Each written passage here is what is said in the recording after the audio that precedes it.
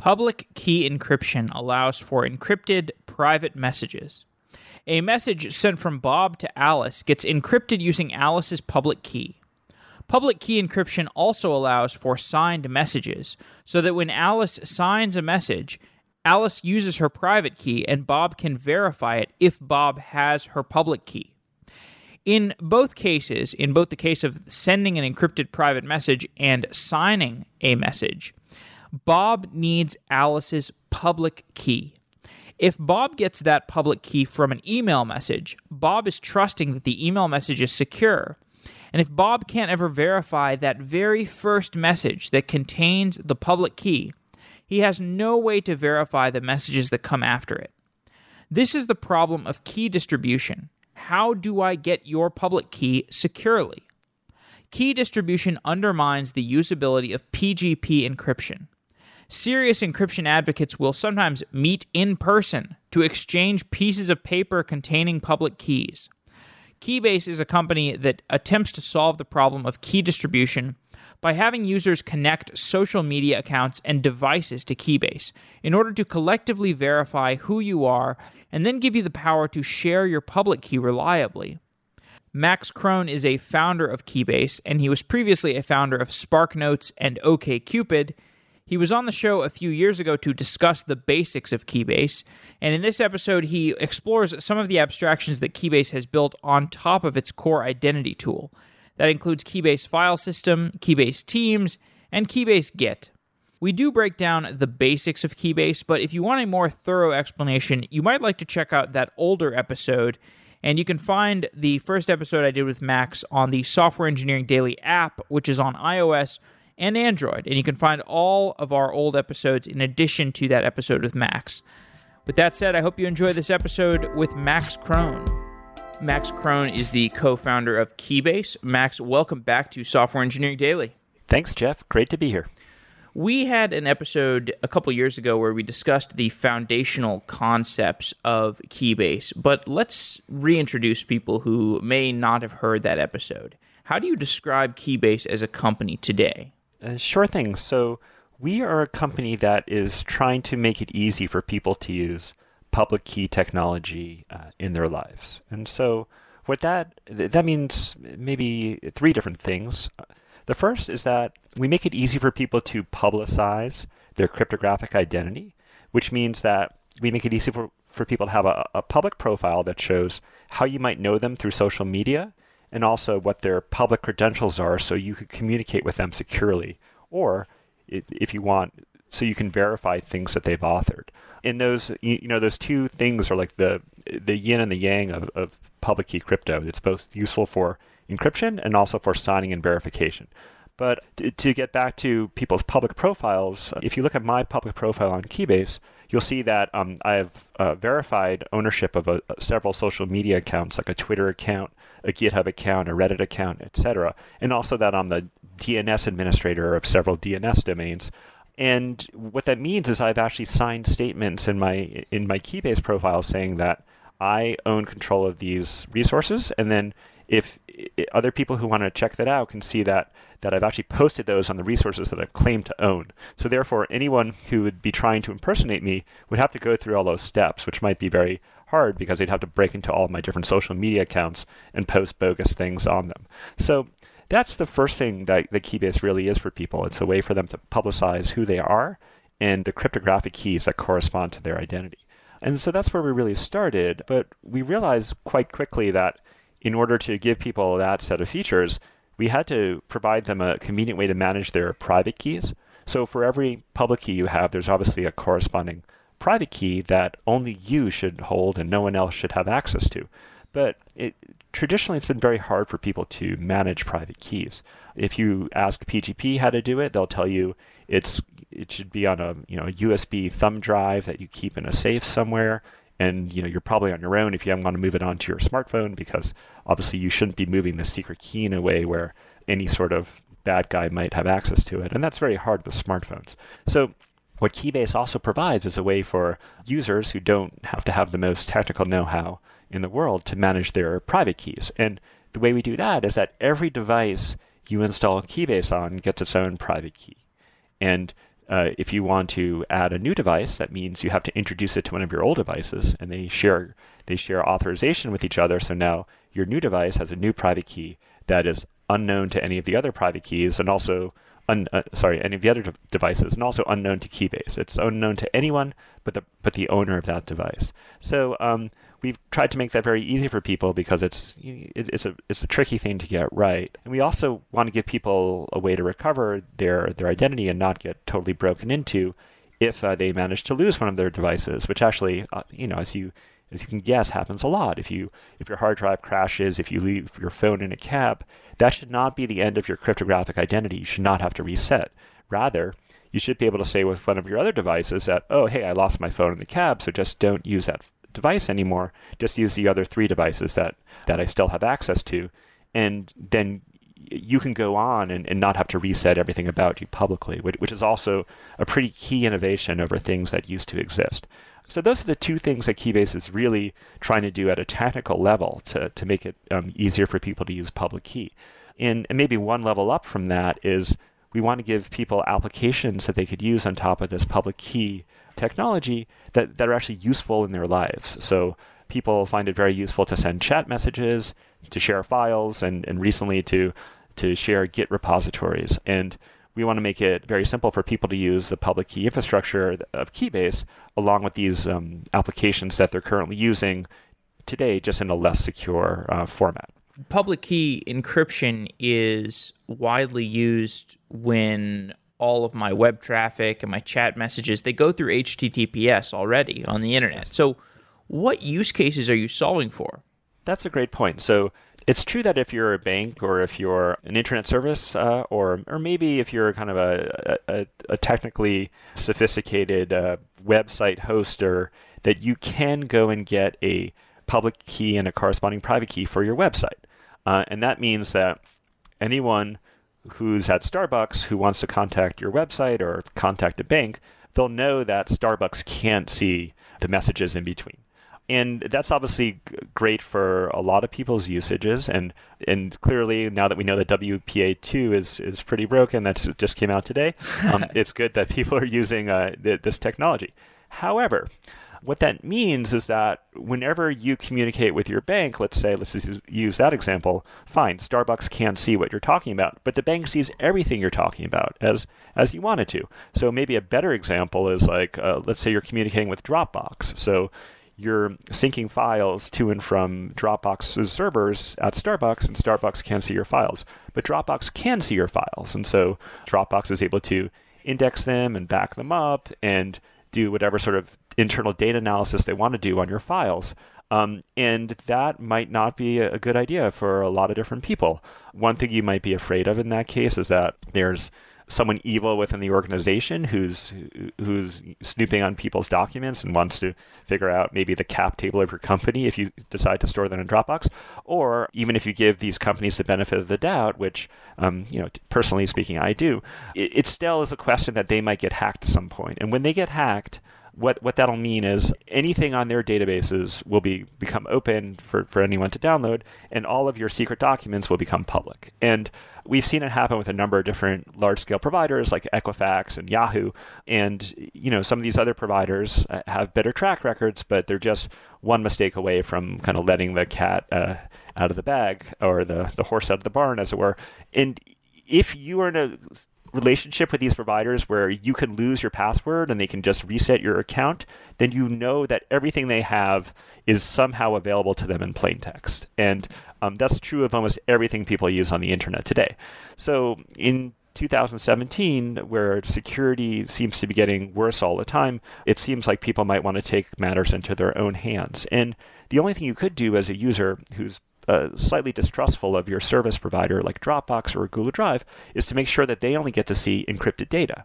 And that way, if their data is ever hacked, all the hackers and everyone else gets to see is the encrypted version of your data and not the data itself. Mm-hmm. So that's what people having public keys allows. That goes a couple steps further than just the websites having public keys. Mm-hmm. Okay, makes sense.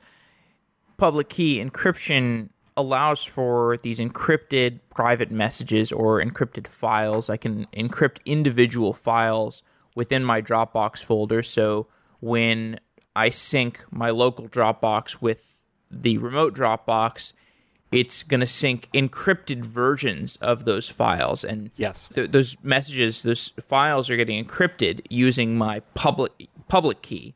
And also this public key infrastructure allows for signed messages so that if you sign a message, you are using your private key. And I can verify that it came from you if I have your public key. So in both of these use cases, I need your public key. In order to make these things work, you have to have a way of sharing public keys with people. And if I get that public key from Twitter or if I get it from an email account, I can't ever verify that first message which contains the key. So this is the key distribution problem. Yes. And this is why people historically have had these key sharing parties where you show up in person and you give your public keys to people. How does Keybase approach the key distribution problem? Yeah, that's a great question. And I feel like we've seen a really exciting proliferation of security apps like your Telegrams and your Signals. And those apps are super exciting, but they've all cut this corner. And they've basically just said, we have these great protocols to make sure that people, once the key is exchanged properly, can enjoy privacy. But as far as the key exchange, they're just saying, trust us, we'll get this right. And there's no way to audit that. And so Keybase kind of started with the other way of thinking about it. We thought we wanted to solve the key distribution problem first and then build apps on top of it. So if Jeff, I wanted to look up your key on Keybase, what I would do is I would first find one of your known social media handles to look you up. So I could look you up by anything you've chosen to prove. And then once I've done so, my client who's running Keybase would do a couple things. It would first pull down the record from the Keybase's infrastructure about what the most up-to-date version of your profile is. And that's a little bit tricky to get right, but what that is it's a sequence of signed statements saying, you'll start that statement with, hi, I am Jeff, and this is my first device, and then you might say, I'm adding a second device, and then you might say, revoking my first device and adding a third device. So those are types of statements that you might see. And also, I'm claiming ownership of this Twitter account, and I'm claiming ownership of this GitHub account, etc. So when I go to look up you, I pull all the information about your account. This is chain of signatures. I play them back and make sure that each one is successfully pointing to the previous one and that everything's signed by a device that should have been signing for you at the time. Then after that's all done, I look at all these external proofs that you posted, and I make sure that they still exist in the places where you posted them. And so what that means is that my client is actually going to make a HTTPS call to Twitter or to GitHub to make sure that the data that you said was there is actually there. And once I put all that together, what I wind up with is a set of public keys that identify you, one for each of your devices, and also a knowledge that these other social media accounts that you say are yours are actually owned by you, and you consented to associating them with your profile on Keybase. And this is a lot of steps to get right, but it's where we started, and it's this notion of identity that we build everything else on top of. If I understand correctly, this is a decentralized trust model where you have your initial key sharing that is backed up by the ensemble of your Twitter and Facebook and GitHub and whatever other social accounts, and the bigger an ensemble you have, the more reliable your initial public key sharing is. Is that correct? Yeah, I think that's correct. I think you want to have more devices because you want to be robust to the loss of any one device. And, unlike other services, when you lose your last device, your data is gone. Like there's nothing anyone in our company can do to recover that data for you. So you really want to avoid that situation. And so that's why we encourage people to add many devices to eliminate the chance that they'll lose all of them. And we obviously further encourage people to use endpoint encryption, for instance, on your iPhone, or full disk encryption on your Mac to make sure that even if someone does lose that device, if you lose your device and someone captures it, that they can't actually access the public key, the private key on that device because it's encrypted. So that's why we ask people to use to add multiple devices. And it is decentralized, as you say, in the sense that we don't want our users to have to trust Keybase We want our users to understand how the software works and for them to be okay with the software expressing the ideas that I'm expressing to you right now. But if our servers start to lie to people, for instance, if we become hacked, or if some foreign government agency tells us that we need to lie about certain public dissidents or whatever, we will not be able to, because the software that's already in the wild is holding us to the earlier contract that we made. So in that sense, the trust is decentralized, because if you're a bad guy and you want to take over someone's Keybase account, you'd have to both hack their Keybase account and also all their other social media accounts. So in that sense, it's decentralized. I get in trouble with like the real hardcore decentralization people, like the Bitcoin or Ethereum people, if I say Keybase is decentralized, because we are not running our infrastructure on a blockchain. We run our infrastructure, as a traditional web service, and every 12 hours we post the most up-to-date version of our Keybase database to the blockchain. So we use the blockchain to make sure that we haven't been coerced to show two different versions of what Keybase's database looks like to different people. But the infrastructure is really hosted on traditional kind of cloud-based hosting services. Mm-hmm. And a lot of people would potentially argue with us about this decision, and I'm happy to defend it. But I can't go on the record and say this is a fully decentralized application. Mm-hmm. Once I have initialized my identity being synced with Keybase, or my multiple devices and my social media accounts all with my Keybase account, I can start to do some interesting things. And the first interesting thing that you built was the Keybase file system. Explain what the Keybase file system does. Sure. So we thought about how if people did care about end-to-end security, where Dropbox or Google Drive can't know what's in your files, we thought about what the steps involved would be. So the first thing you would have to do is look up someone else's public key. You'd have to encrypt a file for them using their public key. You'd have to put it into Dropbox. They would have to download it from Dropbox, then decrypt it with their secret key, and then open the file. So what KBFS is, it's combining all steps of that chain into a simple operation, so that the users are basically ignorant to the fact that the cryptography is actually happening, is just magically happening under the covers. And so when we first started KBFS, it was more like one-on-one sharing opportunities. So if you knew someone else, maybe a couple of people you wanted to share with, you could make a folder that the three of you could access, and then anything you put into that folder was signed by you and encrypted for the other two people in the share to see, and they would have the reciprocal experience when they went to read the file out of that share. We've recently improved that feature by adding the notion, very obviously natural notion, of a team. And a team, as far as Keybase is concerned, is a group of, let's say, 1 to 100, 1,000 people that all go under that all can be captured under one name. Like, let's say, Poker Pals is one we use. It's just like an informal team, or maybe a more formal one is like Keybase_Corporation or whatever. And so that's interesting now, because they could be a lot bigger. You don't have to list the people who, with every file access, as you did with our previous use case. And also that membership can change. But once you have a team of people, the same KBFS operations still work.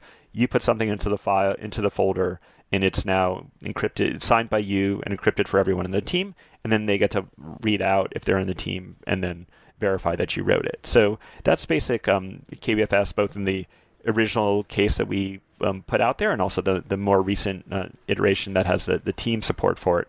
But it shows up on your Mac or Linux or Windows machine as a regular folder, but it's a folder with seemingly magic properties, because it's doing all this crypto under the hood without your applications or you really having to know about it. So a simple example is if I want to post a soup recipe to a folder and I want to share it with 3 of my friends, why don't you walk us through, just refresh for the people who kind of were confused on the first explanation of creating a Keybase account. So let's say these 3 different people, they create their Keybase accounts, they create a shared folder. Give us an overview, kind of an abbreviated, condensed version, because I know you already explained the process, but I think just to refresh people, give them a second chance to catch up. Absolutely. for what they might be confused about. Okay, great. So let's say I'm Max and I'm sharing with two people. Let's call them Alice and Bob. So software running on my computer, when I first go to share a file, so I'm just, as you said, I'm just dropping a soup recipe into a folder. What my software will do is it'll look up Alice and Bob on Keybase. It will, as I mentioned earlier, it will play back their identities. So Alice has 2 devices, Bob has 3 devices. They have both these set of social proofs.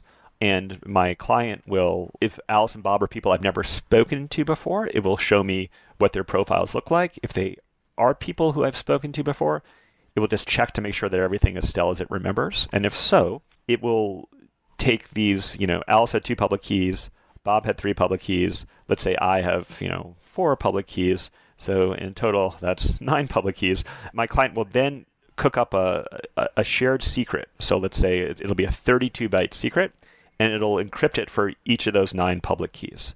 And then it'll use that shared secret to encrypt the file, the soup recipe that we put in the folder. So basically, we're not encrypting the soup recipe 9 times. We're encrypting it once, and we're giving the encryption key to everyone who should have access to that folder via public key technology.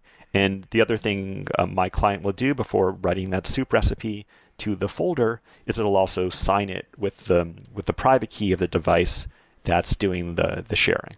And then once that's there, Alice and Bob can go into their devices.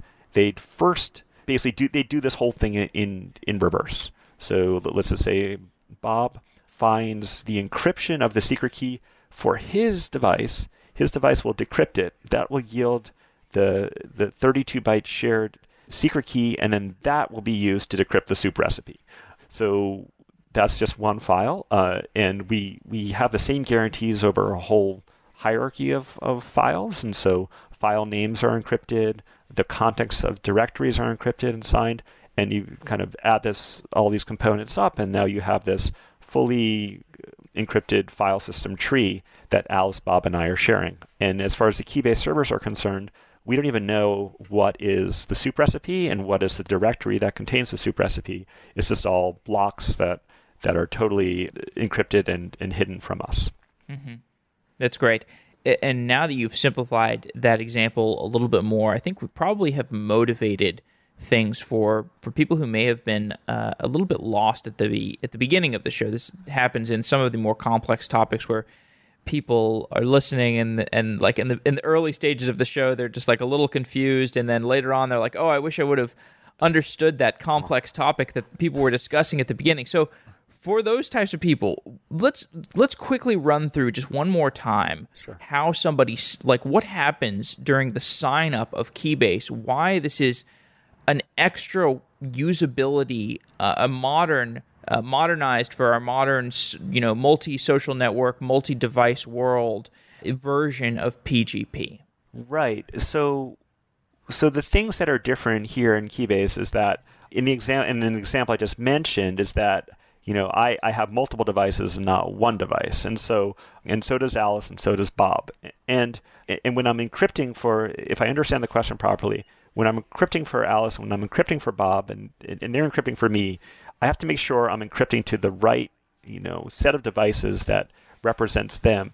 And that set of devices is always a changing set of devices on the, just because over time we throw away computers, we buy new ones, etc.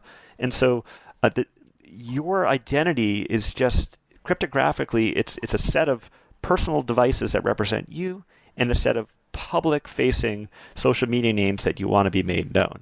And the challenge here that Keybase is trying to solve without anyone knowing about the details is just making sure that when I go to encrypt for Bob, I'm getting the 3 devices that he's currently using, not the one he left in a cab last year, and that this Bob has these 3 devices, and that he has proven to me that he's the right Bob, not a Bob who Keybase is claiming he is, but the right Bob, because my client is also checking that he owns the GitHub account and the Twitter account and the Reddit account that I know him by. Mm-hmm. So these are all part of the same computation that if any of these components are done improperly, it would be an attack vector. And the attack vector might be that an evil Keybase, if our software didn't work properly, would insert a bogus device for Bob and that bogus device would be one that a government agency controlled, and therefore the soup recipe would be known to the government agency because that fourth device that I encrypted for Bob mistakenly was actually not his device at all, but a bad guy's device. And so our client protocol is making sure that type of thing doesn't happen. Mm-hmm. And when I am signing up for Keybase, there's this like event, right, where on all of these different accounts, on your GitHub account, on your Twitter account, on your Facebook account, you simultaneously publish what your public key is, right? Like there's a moment where all these things are synchronized. So when Keybase scrapes all these different sites and communicates with different devices, it can synchronize with all those at once and know that this is the ensemble of identities. Yeah. So the thing we ask you to post to, so let's just go over, let's say the GitHub example. So when you sign up for Keybase and you prove ownership of a GitHub account, we give you this little block of text that you then go and post on GitHub. And what that text is, it's not just your public key. And it wouldn't really make sense for it just to be your public key, because then we'd be asking, well, which public key was it? Is it the public key that you then lost? Or is it like, what we do instead is we ask you to publish the last signature you've ever made in your Keybase account. So that basically captures the whole state of your account up until that time. So what we ask you to post on GitHub will be, it'll point back to your Twitter proof if you did that previously. It'll point back to the first device you ever used on Keybase, and maybe revocations of devices you lost in cabs, and provisionings of new devices you went out and bought because you really wanted to get the iPhone 8. So the thing that we asked you to publish on GitHub is a cryptographic summary of all of that stuff. And so it's way more powerful than just posting your public key. And so when I go to look you up, I make sure that whatever you posted on GitHub is the same thing that Keybase is reporting back to me. So therefore, I know yet in a different way that Keybase isn't lying and making malicious stories up to compromise your identity. Mm-hmm. Okay. That makes sense to me. And for people who are still confused, I think you can go back to the previous episode that we did, or you can look on the Keybase documentation, which is really good. It has some great explanations of what's going on here. Let's get back to the file system. How are these files stored and synced? Give me the client-server model. Sure thing. So the easiest way to describe it is that there's basically... so this is not a Dropbox model where basically, so the Dropbox model more or less is whatever you put on your machine, Dropbox lazily synchronizes to its servers. And so after about a 10-minute, however much data you have after that window, all the data is synced in probably arbitrary order between your computer and Dropbox. So our file system has a bunch of different properties. I think the first property, which is pretty compelling, is that you can have, 10 terabytes of files on Keybase, and only, 10 gigabytes of storage on your device. And so that's actually quite useful for people who have, more and more. It seems like our SSDs are not growing. They're not keeping up pace with the amount of data we have. So this is one thing that's very nice about Keybase, where you don't have to have as much local storage as you do files. But the way the Keybase system works is that our file system client is actually at the operating system level. It's understanding every system call that your application is making. So the first system call your application might make, let's say, a word processor, would be to open up a file. And so that means the Keybase client running on your machine gets this open call and then sends that off to the server. The open, let me get this right, it's a little bit tricky, probably means that the directory that the file was in is modified. So then the Keybase client sends that new updated directory, encrypts it to the server as this encrypted block, and now that the directory with that new empty file in it is now on the server, so that other people who want to see it can download that new version of the directory and see that file exists. So that's the first system call. The next system call might be like a write. So let's say your word processor, you type a bunch of words, you hit save. That probably means there's going to be a write to the file and probably like a sync of that file. So what that means is a new file has now come into life. That's going to be encrypted. It's going to be a block. probably one, if it's a small file, it's going to be one encrypted block. That's then sent to the Keybase servers. The directory probably has to be updated because the file in that directory is a different file, so that probably the directory itself has to be encrypted and sent back to Keybase, and then so on and so forth, all the way up to the root of the directory tree. And so basically all that happens kind of piecemeal until eventually this file is put down onto storage, and the Keybase servers have it, and other users can now view the file. It's called a Merkle tree, basically, and the file system itself is represented as a Merkle tree, which is quite useful for performing cryptographic operations over the whole tree. So when you actually sign the state of the file system, you're not signing each individual file, you're signing the state of the whole tree, so that if someone wanted to tamper with your files and, let's say, change a file name or change what file a file name pointed to, that would be detected as a result of signing just the root of the tree. When you talk about that Merkle tree that defines the file system, are you talking about a user's file system, or is this a global Keybase file system? This is the global Keybase file system. Okay. And users are able to write into certain subtrees of it. And so, that soup recipe directory I had with Alice and Bob, that's a subtree of that file system. And above that, all those subtrees for each group of users is combined to get one global Keybase file system, which is also, the whole thing is basically captured in one 32-byte hash.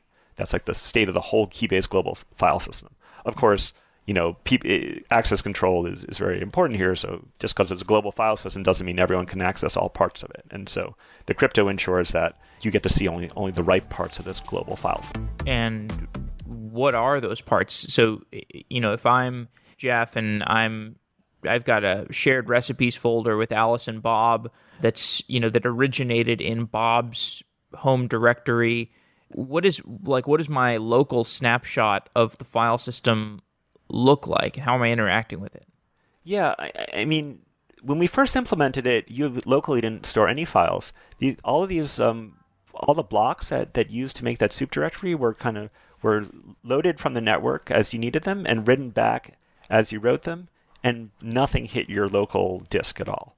And that was kind of V1 of Keybase. Since then, we made a bunch of different changes to improve performance. And so one change that we made is that we have what's called a file system journal, so that you can, if you're doing a whole bunch of operations, like let's say you're untarring or uncompressing a compressed zip file, that's a classic example where like one click of the mouse can cause 100,000 small file system operations. So now our most recent client will just kind of write them to local disk, buffer them up, and send them all in batches, so that each of those 200,000 operations isn't a round trip to the server. So that's one thing we've changed recently for performance.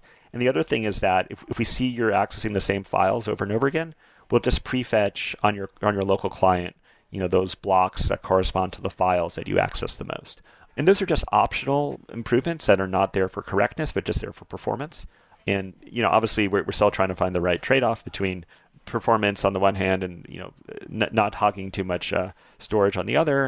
And there there are a bunch of sliders you can slide in between there, but that's more or less our model. So it's a totally different model from the Dropbox model. It's probably closest to the Dropbox Infinite model, which they released last year for their business customers, which is a little bit more on demand. You don't have to selectively sync ahead of time this whole part of your shared files. You just kind of go and access the files, and they magically appear. So that's that's like the easiest kind of comparison I can draw to what's currently out there in the market. Sorry, but you are storing the files on Keybase's servers. Yes, we're storing everything, and we use Amazon Web Services. So everything is stored as encrypted, signed blocks. And blocks can be anywhere between, 100, let's say 1,000 bytes for, small files or small directories, up to I think the maximum block size is 8 megabytes or 8 gigabytes. I think it might be 8 gigabytes. And then, from there we could make much bigger files by putting a bunch of these blocks together and making bigger files. Actually, I'm wrong. The maximum block size is 512K. So that means if you have a let's say a video that's, I'm not going to do the math right, but let's say it's a terabyte long, that means you'd split this file up into 512K blocks and kind of store each one of those individually on the Keybase servers. And then, the person you're sharing with would kind of download all those blocks and stitch them back together and present a file to your application so the application can watch the video. Okay. And so on my local device, I've got, is it basically like a directory structure? I don't have the actual files, but I've got like a directory structure. Mm-hmm. And every time I open a file that's on that directory structure that I have access to, like the recipe, it's going to check and make sure that my the private key I have locally can be used in concert with the one of the public keys that I signed up for this file with. Because in that example you gave with Alice and Bob, where they've got 9 keys between them, and maybe I've got 3 keys myself, and that's 12 keys. So there's 12 different devices that can access that file, and as long as I've got one of those keys that gives me access to that file, I can retrieve it from the server. Yeah, exactly. So you can retrieve it from the server A, and B, you can decrypt it. And the server doesn't know if you can decrypt it. It just hopes you can, because it certainly can't. And yes, and then once the blocks are decrypted, indicate to the software running on your machine how to stitch the blocks back together to make a file system, to make a directory tree, to make it look to your local operating system like you're dealing with a local file system. But that's an illusion. It's just something that's just presented at the very last minute to the applications to make it look like regular files. But really, these are encrypted, synced, signed files without the applications having to know it. So what if I try to access Sally's recipe for green bean casserole and I don't have permission to that, but I'm accessing it in a place where it actually exists on the Keybase's global remote file system? Am I going to get some blob of blocks, and then I'm going to fail to be able to encrypt it? Yeah, actually, we're doing a little bit of belt and suspenders here. We're not even letting you download that block to begin with. You'd have to prove first to our servers that you could access and that you were one of the people listed in the access list for that file, and you'd do that through just kind of a standard authentication mechanism. And then once you did, you'd be able to download the block and then decrypt it. So in the case you mentioned, you'd fail even to download the encrypted block to begin with, because why should we let you even do that? It seems like a safe thing to do. But if someone broke into our servers and published all of the contents of our S3 buckets to the world, then we'd obviously lose that first. We'd lose the suspenders, but we'd still have the belt, which is that obviously you need the private key to decrypt to actually look at Sally's recipe. So what goes on in that communication between the client and the server there, where I've got to be able to authenticate somehow to be able to even prove that I can get the right blob of stuff? Well, this we have a very convenient answer for. Authentication is done with your signing keys. So the server presents you a challenge and say, "Hey Jeff, please sign the statement for me," and then you use your whatever secret key you have to just sign that statement and send it back. And the server knows what are the public keys that ought to represent you, and therefore it can say, "Yep, that's Jeff. He can he's allowed to access this data." So it's not too different from authentication you would do with your bank, but it's better because it's using public key. It's probably most similar to like SSH authentication, where if you SSH to another machine, you're probably not typing your password. You're just using this automated experience where you're using your local secret key to sign a challenge to prove you are who you say you are to the server. When you build a new file system these days, how much can you take off the shelf? It's a good question. We actually wound up basically not taking much off the shelf. We take our crypto components off the shelf for sure. So this is a decision we made early on. That's just been so far and away the right decision. We used the SALT or NaCl library written by Dan Bernstein to do all of our crypto, and it's just every week you'll see another vulnerability in other libraries. Like GPG has had all of these timing attacks that people come out with. And today I believe there's a problem with hardware generated PGP keys and some weird implementations of PGP devices. And we've just had not even close to a problem with this library, and we've been just so grateful for it. And I mean, he's made so many correct decisions, and and all these vulnerabilities keep reinforcing that in our minds that this is just great engineering.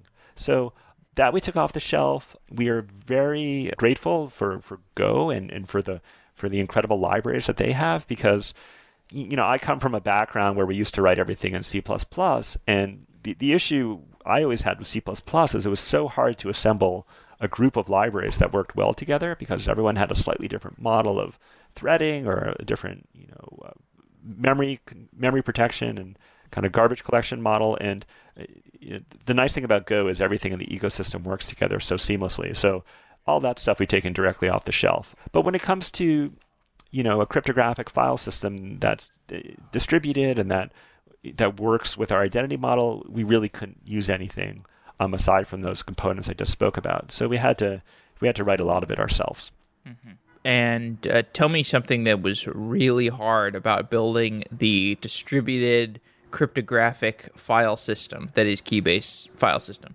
Yeah, I mean, it's an ongoing challenge. And one of the challenges of a file system that's accessed in this way, where it's like this on-the-fly access, is that the operating system is giving you pretty stringent requirements. On OS X, for instance, we have to answer a system call in 19 seconds. And if we don't, there'll be a message sent back to the client that says like, oh, your file system is not available.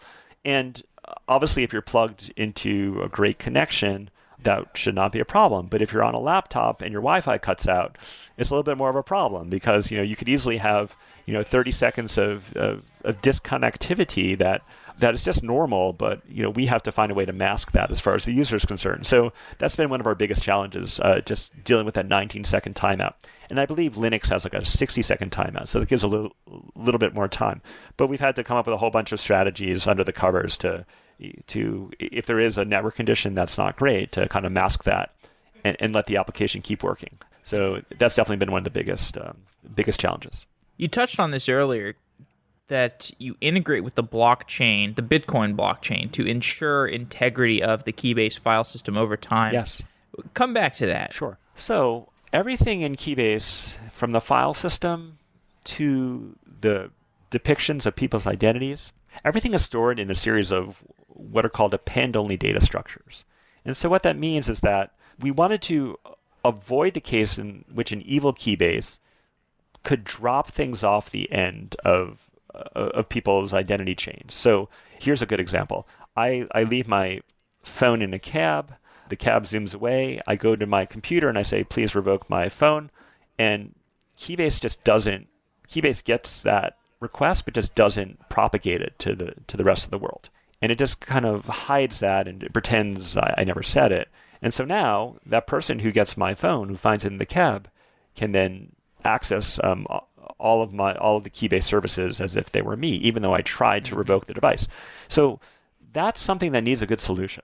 And the solution, more or less, is what we call these append-only data structures, to make sure that an evil Keybase is never in a position where it's able to roll back the state of the world to a previous state.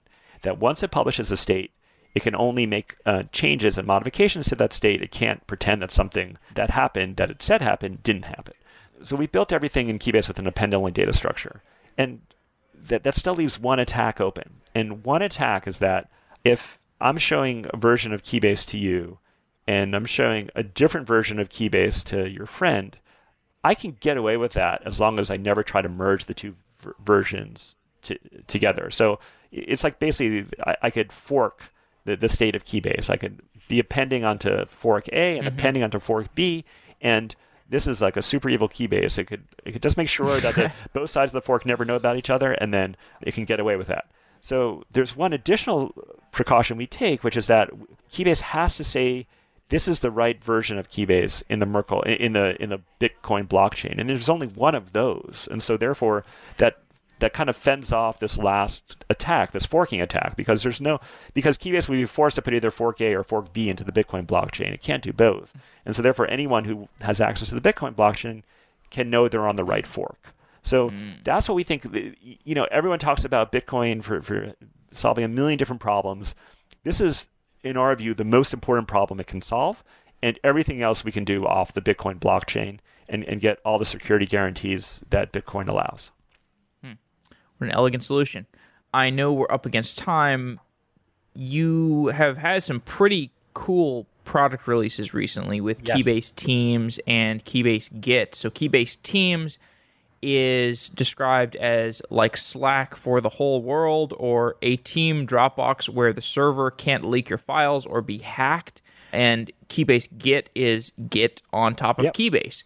Could you quickly talk through these products Sure. and how they, I guess, also how they represent the big vision of Keybase? Yes. So our big vision is that we want people to use Keybase for applications today. I think our biggest vision for Keybase is we want to build this graph of cryptographic identities where you know who my friends are, and these are not just Facebook saying it's this link, but this is like the real cryptographic link that nobody could have possibly faked. And we want people to know what all my devices are. So that's like the ultimate overarching goal of Keybase. But before we get there, we really want people to use this product today for problems that they have. And I think Teams is something that took us forever to build because it was actually quite complicated.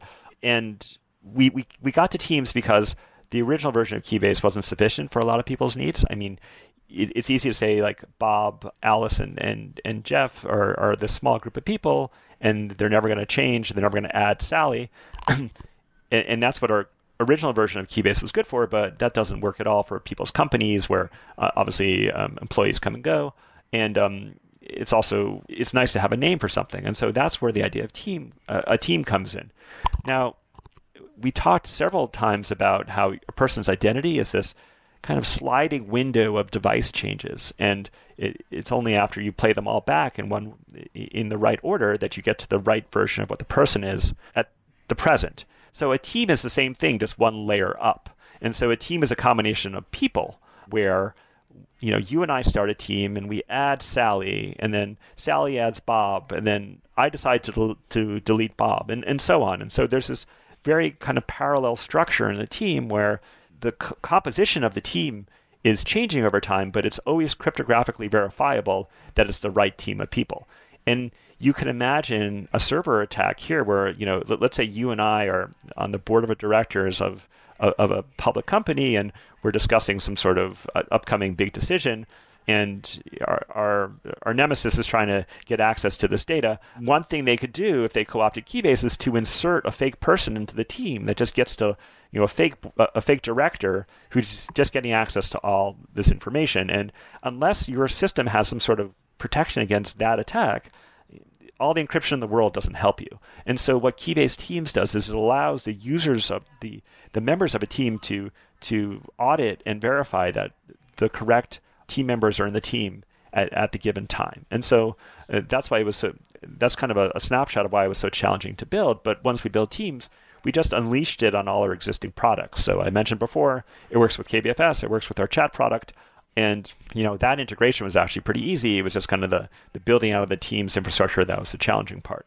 So that's something that we think is quite transformational. Anyone who's using something like Slack inside their organization, I mean, if it were me, I'd feel a little bit worried that if Slack is ever compromised, I'd lose a lot of very important data.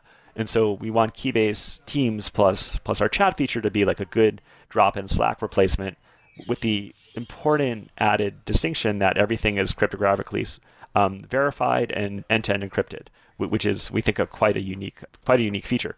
The other thing that you mentioned, Git.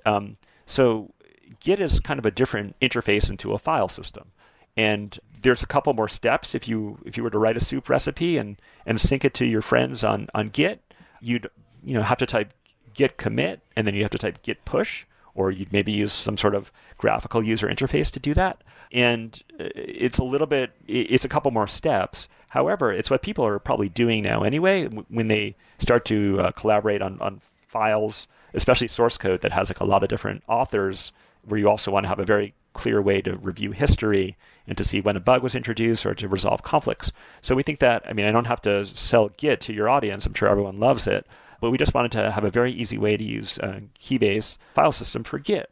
And that's all that Git was. It was actually a pretty easy feature for us to build because so much of the foundation was already laid in the previous features that we talked about. And of course, it works with Teams, and it works with personal repositories too. So, I mean, I, for one, I'm a tremendous user of this feature. We run a web service. We have a lot of API keys. We have a lot of configuration data. We do not want to push that data to GitHub because though GitHub is great for things like code reviews and file browsing, it is not a place I'd ever feel comfortable storing my secrets. And so we use Keybase almost exclusively for anything that has secret data in it. So that's either chats or configuration files or, I don't know, internal kind of management documents for managing our finances or employee offers and stuff like that. Those are things that we feel much better if we keep it secret and manage on Git on top of KBFS. Yeah, those are our two most recent features, and we're super excited about them because we feel like they're good drop-in replacements for what people are doing now, and they have these amazing security properties that are quite challenging to provide. Max Krohn, thanks so much for coming on Software Engineering Daily. It's a really ambitious project that you're working on with Keybase, and I love reporting on it. Thank you, Jeff, and thanks for the thoughtful questions and for giving me time to talk about this product. Thanks so much. Absolutely.